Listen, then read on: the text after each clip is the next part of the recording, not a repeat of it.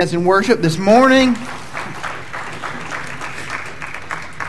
If you have your Bibles, I want you to open those to Mark's Gospel. We are in chapter 10.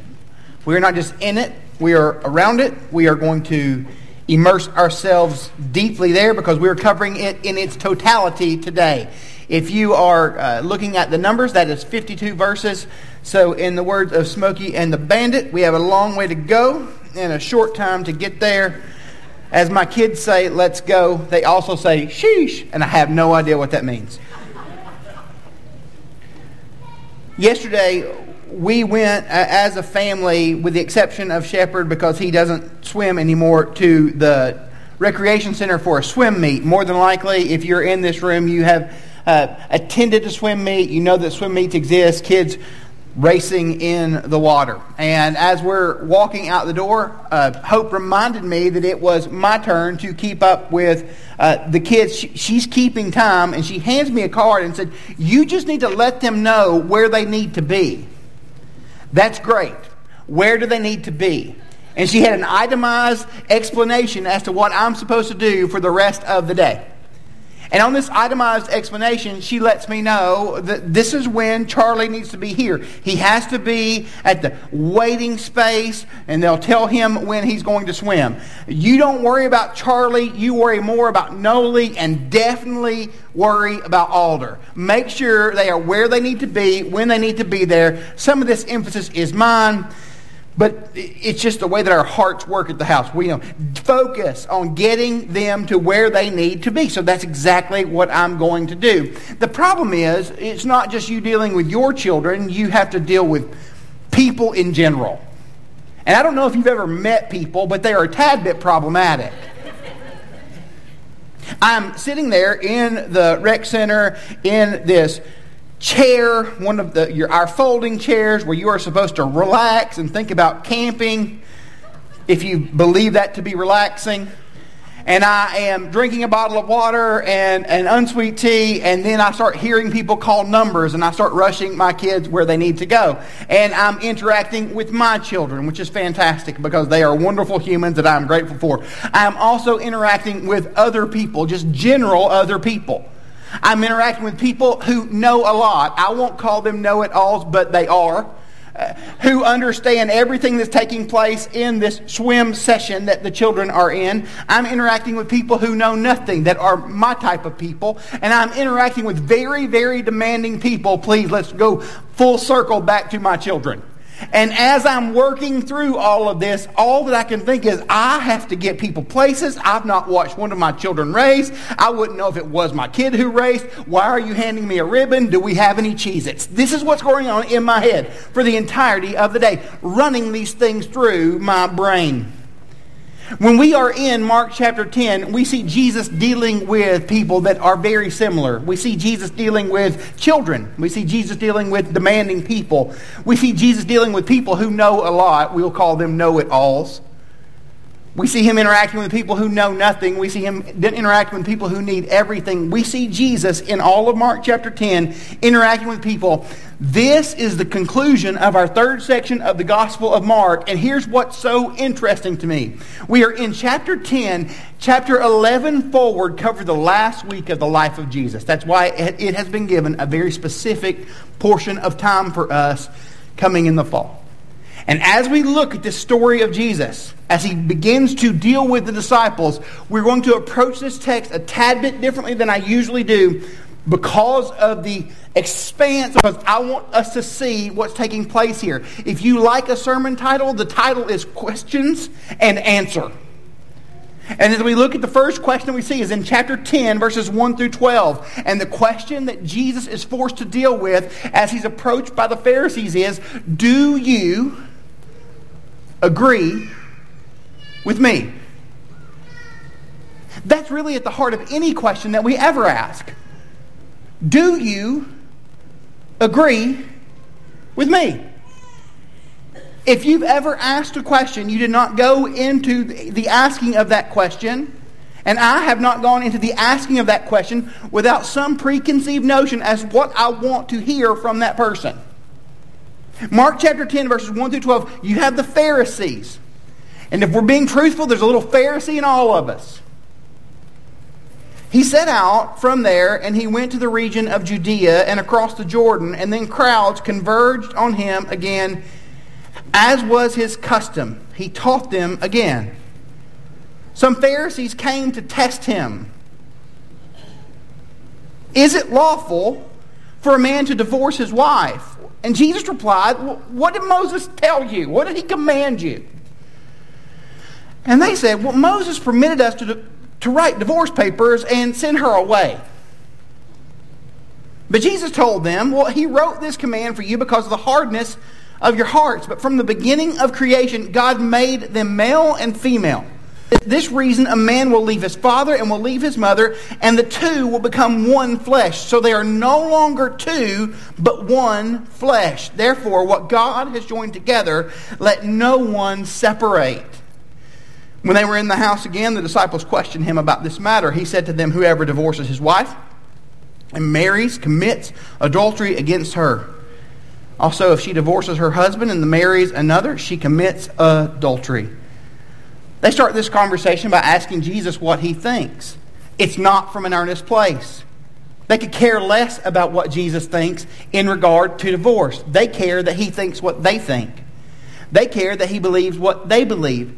When he says to them in verse 3, what did Moses command you? Their immediate reply has nothing to do with the command of Moses. The command of Moses comes in Genesis. Moses wrote Genesis. Moses wrote Leviticus. Moses wrote Deuteronomy. He wrote these books. The command that is given comes from the book of Genesis. They reply with what Moses has given as permissible reasons to divorce in Deuteronomy. His question is, what did Moses command you? And they say, well, this is what he gave us law and reason and permission to do. So to understand that, we've got to look at the strict divorce laws that were abused regularly by the Pharisees at this point in history. Deuteronomy chapter 24, if a man marries a woman, but she becomes displeasing to him because he finds something indecent about her, he may write her a divorce certificate, hand it to her, and send her on the way. What a unique thing to say. They go to that. But they don't just go to that, they go to the breakdown of that. I had a conversation with some 20-somethings this week, and we were having a discussion of basketball, and they said that they believed that LeBron was the greatest of all time, and I said, you're dumb. And I told them about the 90s and what I lived through. And this conversation ended with one of those 20-somethings saying something to me that was absolutely ridiculous. He said, why can't there be two goats? And I said, that's not how goats work. The Pharisees, when dealing with the commands of Moses, had these different interpreters that some would go to. And those different interpreters focused on different words. One was a guy named Shmuel, and he focused on the word indecent in this passage. The idea of your wife, if she does anything that is indecent. And that could be, she could cheat on you, but it could also be other indecent things. You found her hair to be overly disheveled. They weren't into the messy buns, I suppose. Her arms were too exposed for you. That was their focus. But the one that the Pharisees aligned with the most was a guy named Hillel, and he focused on the phrase, some. Not that she would be indecent in regard to what the other guy said, but that there was something about her that really just caused you to be frustrated. Things like, she made a dinner that you didn't like.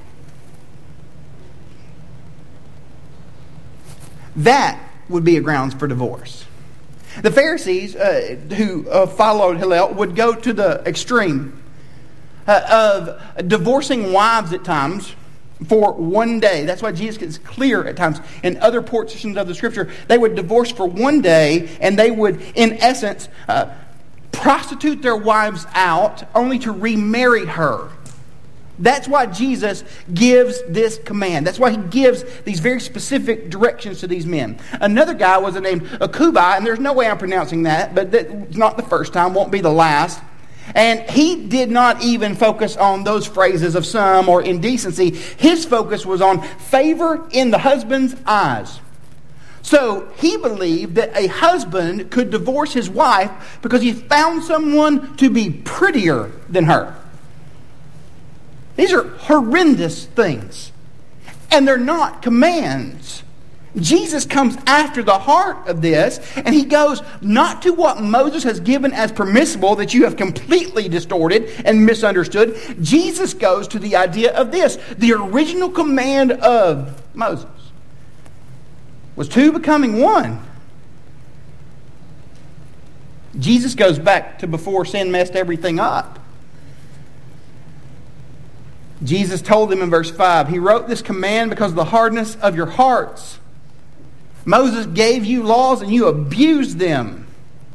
Verse 6, but from the beginning of creation, God made them male and female. For this reason, a man will leave his father and mother. The two will become one flesh. They are no longer two, but one. Therefore, what God has joined together, let no one separate. And what Jesus has just said to them is, I believe not what Hillel said, because that's who you're worried about, or what Akuba, who I've mispronounced, said, or what Shemuel said. What I believe is what God said through Moses from the very beginning. So, yeah, we are aligned.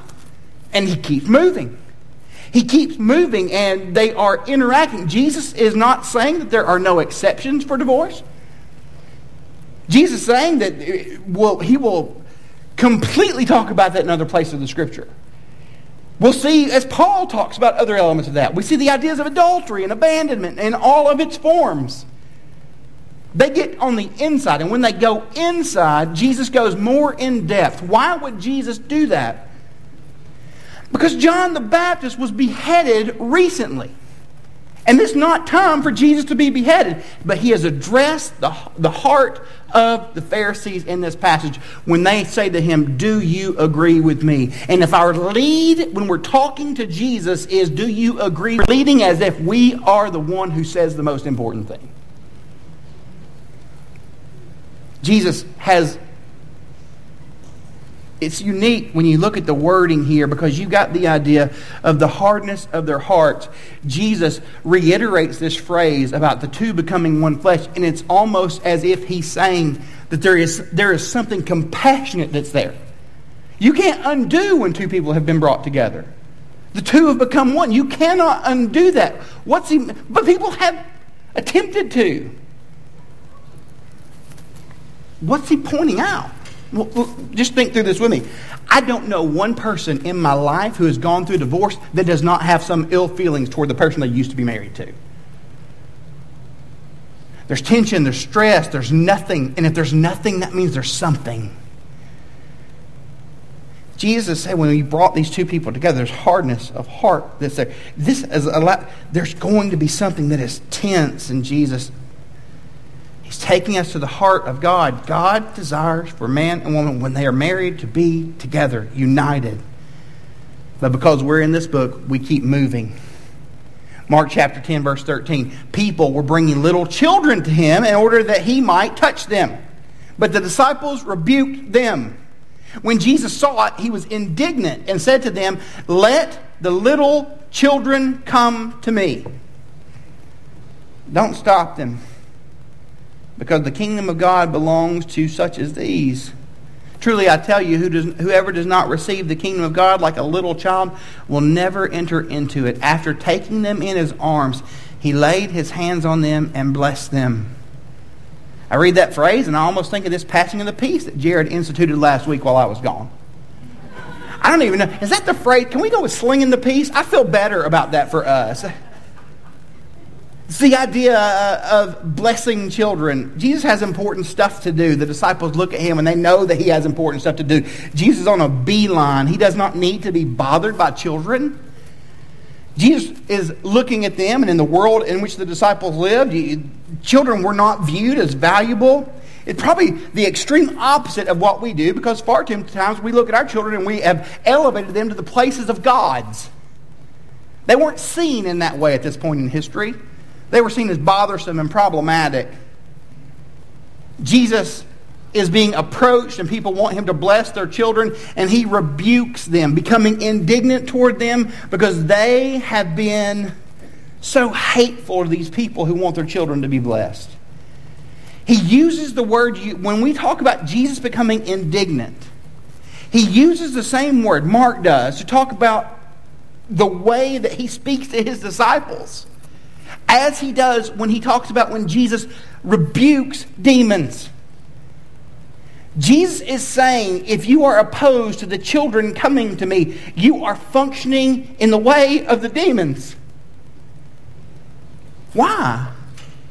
Because the kingdom of God is for people who need God to bless them, who acknowledge they need God to bless them, who come before God and do not try to come before Him with their own abilities or their own strengths. We don't come in and say, I had some things figured out, but if you and I could just have a small conversation, it'd be okay. Think through this, and I've heard this pointed out, and I love it. If you've ever seen a child with a gift, because that's what the kingdom of God is, that's what Jesus offers to us, this kingdom. What do they do with the gift? There has nary been a child who has ever received a gift and began to hold it and look at mom and dad and say, you should not have done that. I could have picked this up myself. They've never started to unwrap the paper and say, could you put this to the side? We'll use it again later. They tear into the gift because they see that there's something there that is immeasurably more important than the wrapping. Jesus, as he talks about the idea here of them coming to him and receiving the gift that he offers, the children who are asking me to be blessed, to bless them, this matters so much. It is so significant because they see their absolute need for me. The kingdom of God is theirs. Jesus uses some really good language in this book, and I don't want us to miss it. He talks about the kingdom of God and his kingdom. The kingdom of Jesus is the kingdom of God. Now, as we look through Mark, we see that Mark is very much talking to us about action throughout the whole of the book. But when Jesus speaks, he always speaks as if he is God. The kingdom of heaven is here. Said really early. Why is the kingdom of heaven here? Because Jesus is here. Jesus forgives sins and uses the language that he forgives sins, though the Jewish people believed that only God forgave sins. There is evil that only God can deal with. Jesus deals with it. Jesus is letting us know when he talks about the kingdom of God and who enters into the kingdom of God, that you can't be okay with God if you're not okay with Jesus. Jesus is necessary.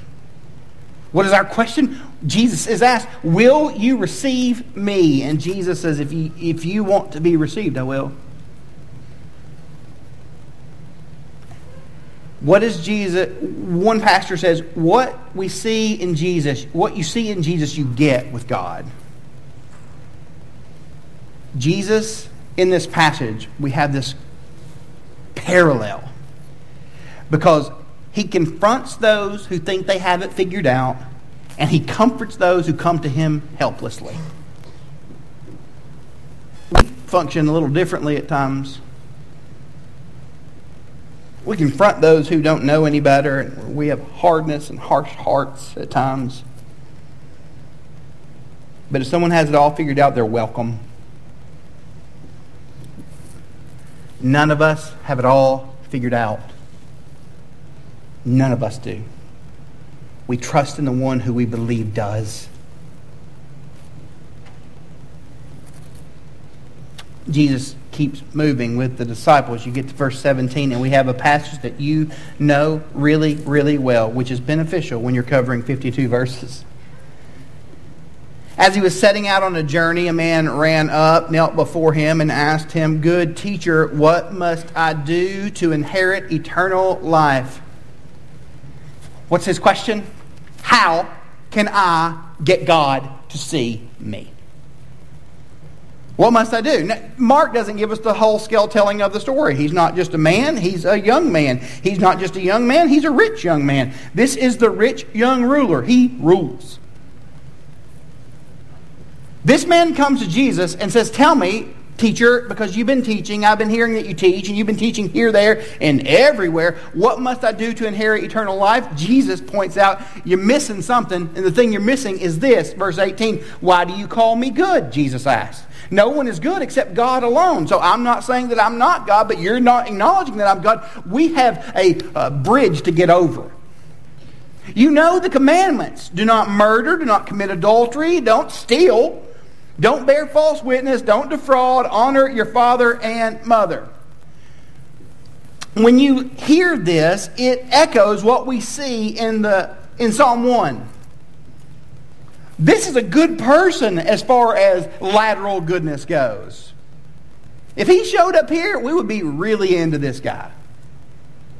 We got that debt we're working off. He would be helpful. This guy rolls in, and Jesus and him begin to interact. He tells Jesus all that stuff in verse 18 and 19. Not that he would have said 18 and 19, because Jesus is talking and not writing down numbers and words. Teacher, I've done it all. Every single bit. I've been knocking it out of the park. 21. My favorite phrase in Mark chapter 10 shows us the heart of Jesus. It says that Jesus looked at him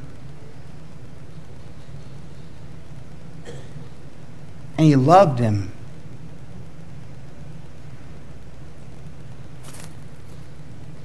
But this guy doesn't see Jesus as God.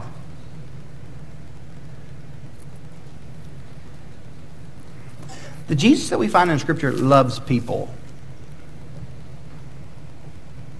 Whatever thing we figured out about people that we don't agree with, and there are numerous reasons that we should not agree with people about this, that, and the other thing.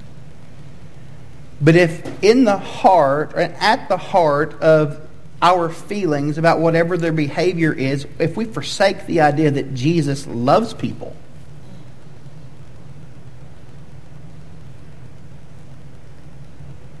He loves us. This we know.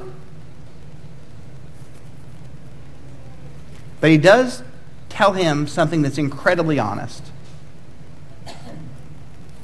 You lack one thing. Go and sell all you have and give to the poor. You'll have treasure in heaven. Then follow me. Now, Pastor Chad, are you saying that I have to get rid of all of my stuff and my 401k and my 402k and all of my stocks and all of my bonds and my crypto to follow Jesus? I'm not saying that for you. I'm saying that for this guy. Why? Jesus wants us to invest in what matters to us. Jesus wants us to take and invest what matters to us the most. And for this guy, it was all of his stuff. He could not follow Jesus if his stuff was in tow. If you invest what matters to you the most, you're investing everything. That's how we follow. So Jesus is pointing out to this man his inconsistency and his missing of the mark. And he's inviting him to follow him. But in following him, it means that his identity that has been his identity for his entire life, it's got to go. We can agree that Jesus says that our identity can't be our lead anymore if we're going to follow him. Those are actually contrary, lead and follow. He was dismayed by this command. And he went away grieving. I love that this translation uses the word grieving there. Some will say the word sad. Grieving. This is heavy on him. Because he had so many possessions. Tricky wording, don't miss it. He was grieving because he had so much stuff. And the idea of following Jesus and giving up this stuff doesn't make sense.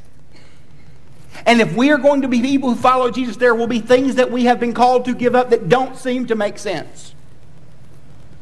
Jesus looked around and said to his disciples, oh man, how hard it is for those who have wealth to enter the kingdom of God. The disciples were astonished at his words. Why? Because their entire lives they've been told that if you were wealthy, you were prosperous, that God had blessed you. Jesus has just undone that. That you matter to God more than them, because they've never mattered to anyone. These guys got drafted last. Jesus said, children, how hard it is to enter the kingdom of God. It's easier for a camel to go through the eye of a needle than for a rich man to enter the kingdom of God. As I point out occasionally, this whole camel needle thing, there's probably a Hillel school of thought on that. There's a lot of discussion about those camels. This is all one thing, though.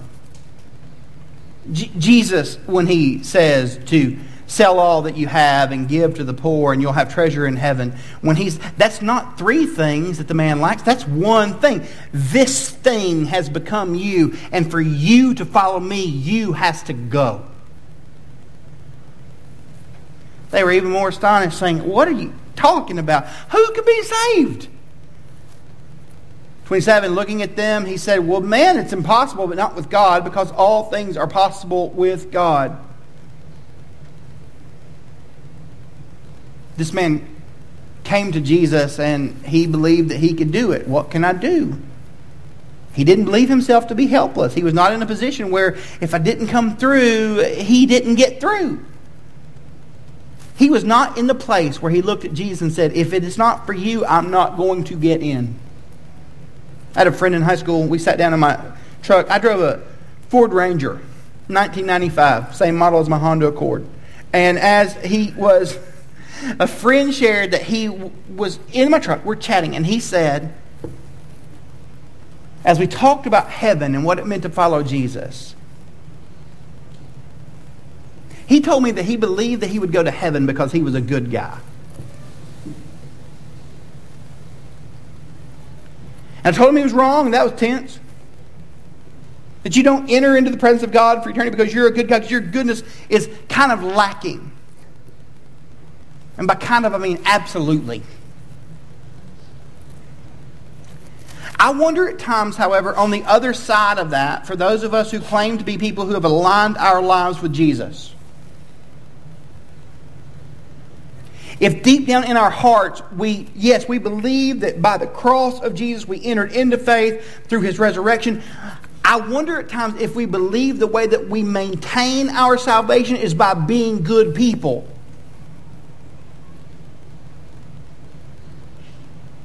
Just like your goodness didn't get you in, it doesn't keep you in. Because that abandons the cross. And if we abandon the cross, we've abandoned Christianity. Period. Peter loved this. He's like, he told that guy to get rid of his stuff. Jesus, I've left everything to follow you, just in case you were wondering.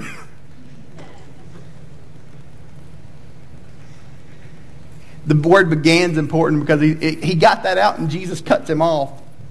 Peter, this is the way it is. There's no one who's left house or brother or sisters or mother or father or children or fields for my sake, for the sake of the gospel, who will not receive 100 times more. It's so much better to follow me than to not.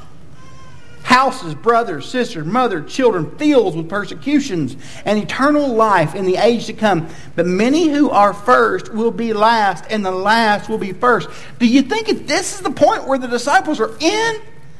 Sign me up for this. Last, first, last. Let's overthrow Rome, because they keep going to that. What are the things that Jesus puts his finger on that cause you to hesitate really, really following him? Are there those things? What are the things that Jesus is calling you and calling me to abandon that we are not abandoning?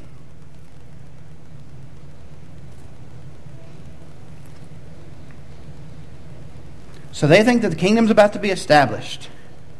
Here we go. Jesus reigning and ruling. Maybe he forgot about the whole thing about dying a few verses ago. And then in 32, 33, 34, I'm going to die. It's at the heart of this text. They want Jesus to say something that would make them believe they could rule in this world. And here, even in this moment, after he reminds them of his death, they come to him again with a question about reigning and ruling. I've had pastors for years that would call me, youth pastors, and they would say, hey, we kind of want to travel and speak. We think that'd be really fun. It is sometimes. But what do I need to do to get my name out there? Well, don't do anything. Don't invite yourself places. Don't send out a promo flyer. Don't. So I have this conversation, and then the next thing, well, so that's cool. Now, what is it that I need to do? Don't. And you have this. It's Groundhog's Day. Every conversation. The disciples are there with Jesus, groundhogging, full circling, because Jesus has just told them the first will be last, and the very next thing out of their mouths. Will you empower me? James and John, the sons of Zebedee, verse 35, they approached him and said, Teacher, this is one of my favorite phrases in the Bible because this is me. Teacher, we want you to do whatever we ask you. Awesome. Kids do that at y'all's houses. One of the better, Matthew's version of the story is even better because these guys don't go. They send their mama. I just love it.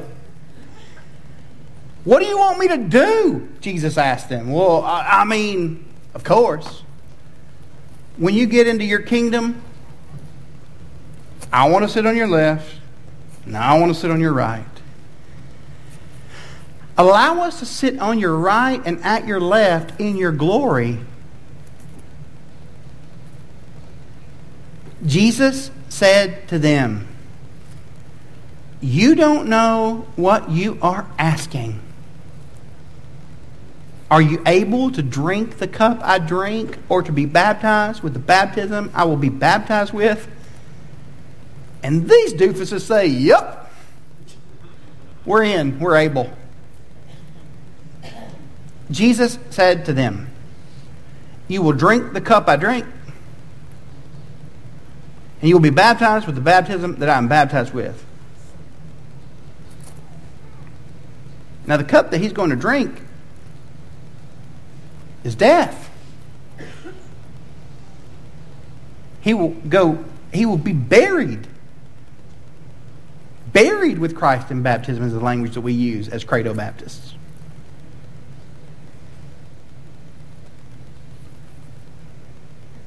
But to sit at my right and my left, that's not mine to give. Well, why is that not his to give? Because the person on his right and the person on his left, when Jesus is glorified, crucified on the cross, they are thieves and robbers. Yeah, you're going to die, fellas. But right and left, those seats are taken.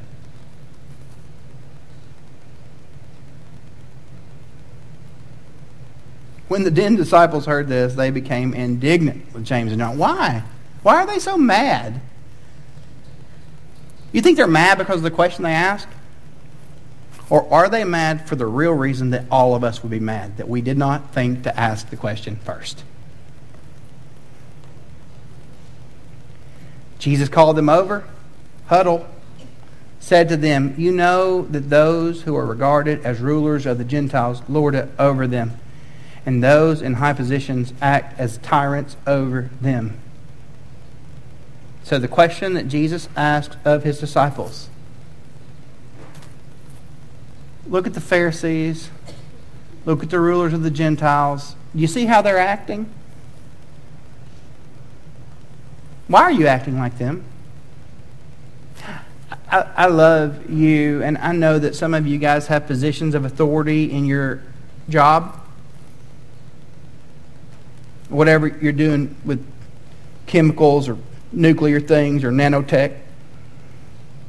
That's Tony Stark. It's not real.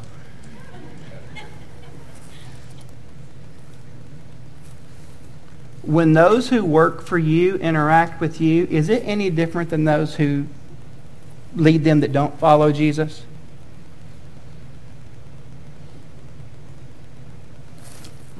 Have you asked? 43, it's not that way with you. On the contrary, whoever wants to become great among you will be your servant. And whoever wants to be first among you will be a slave to all. We are bound to Jesus. That's the language he's using. For even the Son of Man did not come to be served, but to serve, and to give his life as a ransom for many.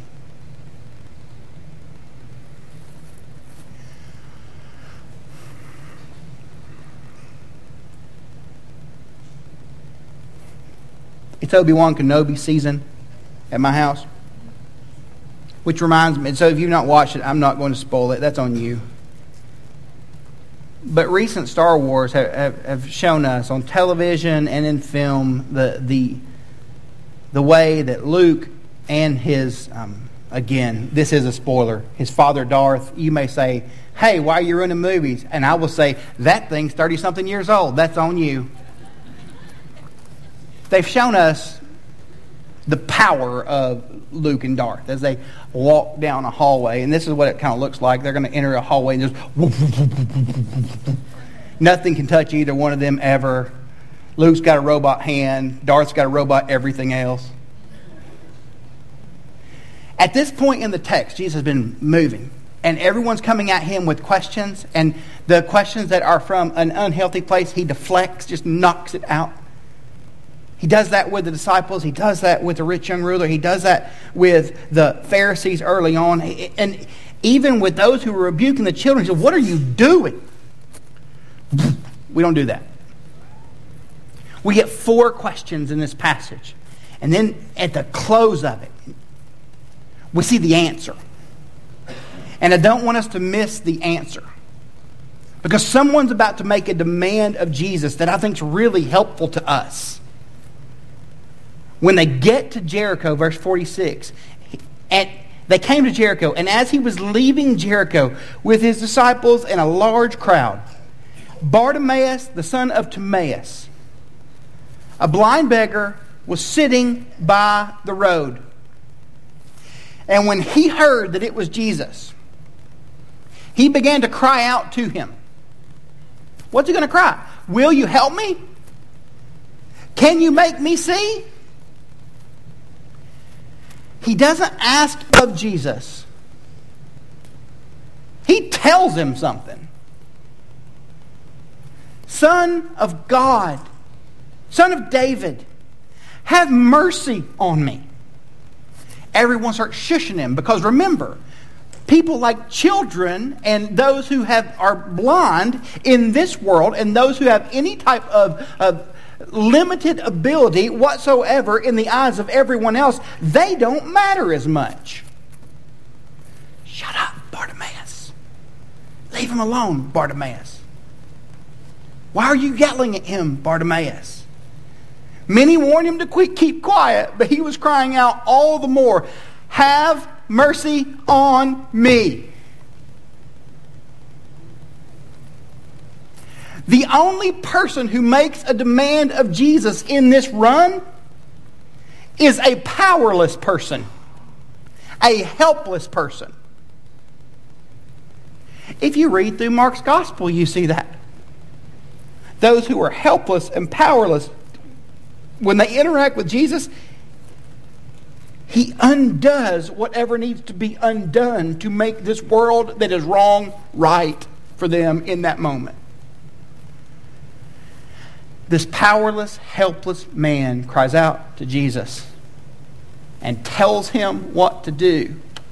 Verse 49, Jesus stopped In my head, which is a scary place, I see Jesus telling this entire crowd to hush, though they've been telling the helpless man to hush. Call him. So they called the blind man and said to him, have courage. They've changed their tune. Get up. He's calling you. He threw off his coat, jumped up, and came to Jesus. And then Jesus said to him, what do you want me to do? Teacher? No, he doesn't. He cuts to the chase. Teacher, I want to see. Go. Go. Your faith has saved you.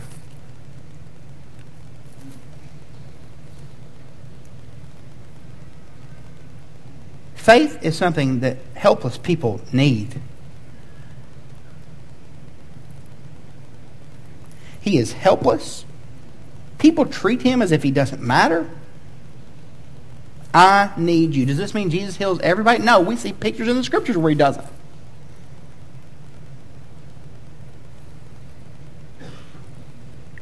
Go, your faith has saved you.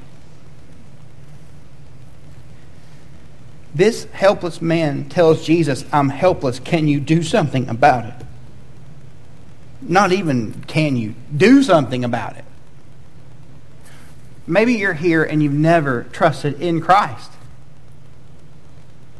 And it may have taken to this point for you to realize how helpless you are because of your sin. Sin separates us from God. We can't overcome that. We've almost become numb to it in our society. When Jesus brings you to the helpless place where you realize that your sin is something you cannot undo on your own, no matter how many things you think you can do, maybe you'll be at the place where you say, Jesus, I'm helpless. Do something about it. I'm separated from you. Do something about it. And what Jesus does here is really, really powerful. And I don't want us to miss Mark's wording. Immediately, he could see, and he began to follow Jesus on the road. The name Bartimaeus is really helpful to us as Bible readers. When the Bible names someone like this, it lets you know something. That the author doesn't just randomly note blind person, man who can't walk, deaf person, demon-possessed person. When the Bible names someone, it lets you know that the writer has an intimate, possibly lasting experience with this person. So Jesus has his disciples with him. He has the disciples who are unnamed with him, the 12, the rest. Bartimaeus works his way in and begins to follow Jesus. That's where he goes.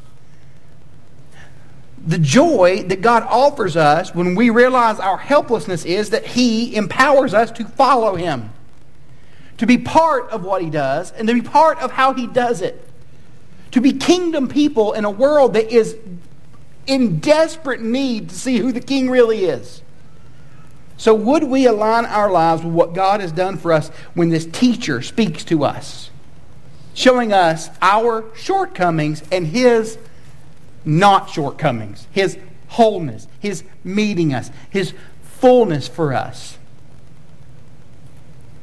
Because the answer is, have mercy on me. That should be the heart of every person as they approach Jesus initially and as they continually approach him. Jesus, I'm helpless. I need your mercy. I need your mercy. I need your mercy. Because he doesn't stop giving it. He doesn't. Let's bow our heads this morning.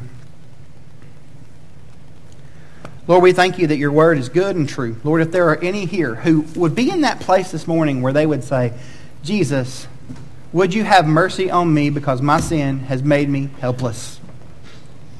Would they say to you, Jesus, have mercy on me? And here you say yes. Lord, would my hard heart, which is very far from you at times, would you make me more tender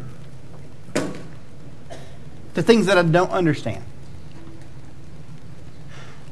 Lord, with those things in my life that I need to abandon, as someone who follows you and has to continually think through what those things are that are keeping me from following you well, would I release those? Would we release those? Father, for my men and women in this room who have positions of authority, God, I pray for them right now as one of their pastors that they will lead those you've given them an opportunity to lead in a way that is unique and different than those who don't.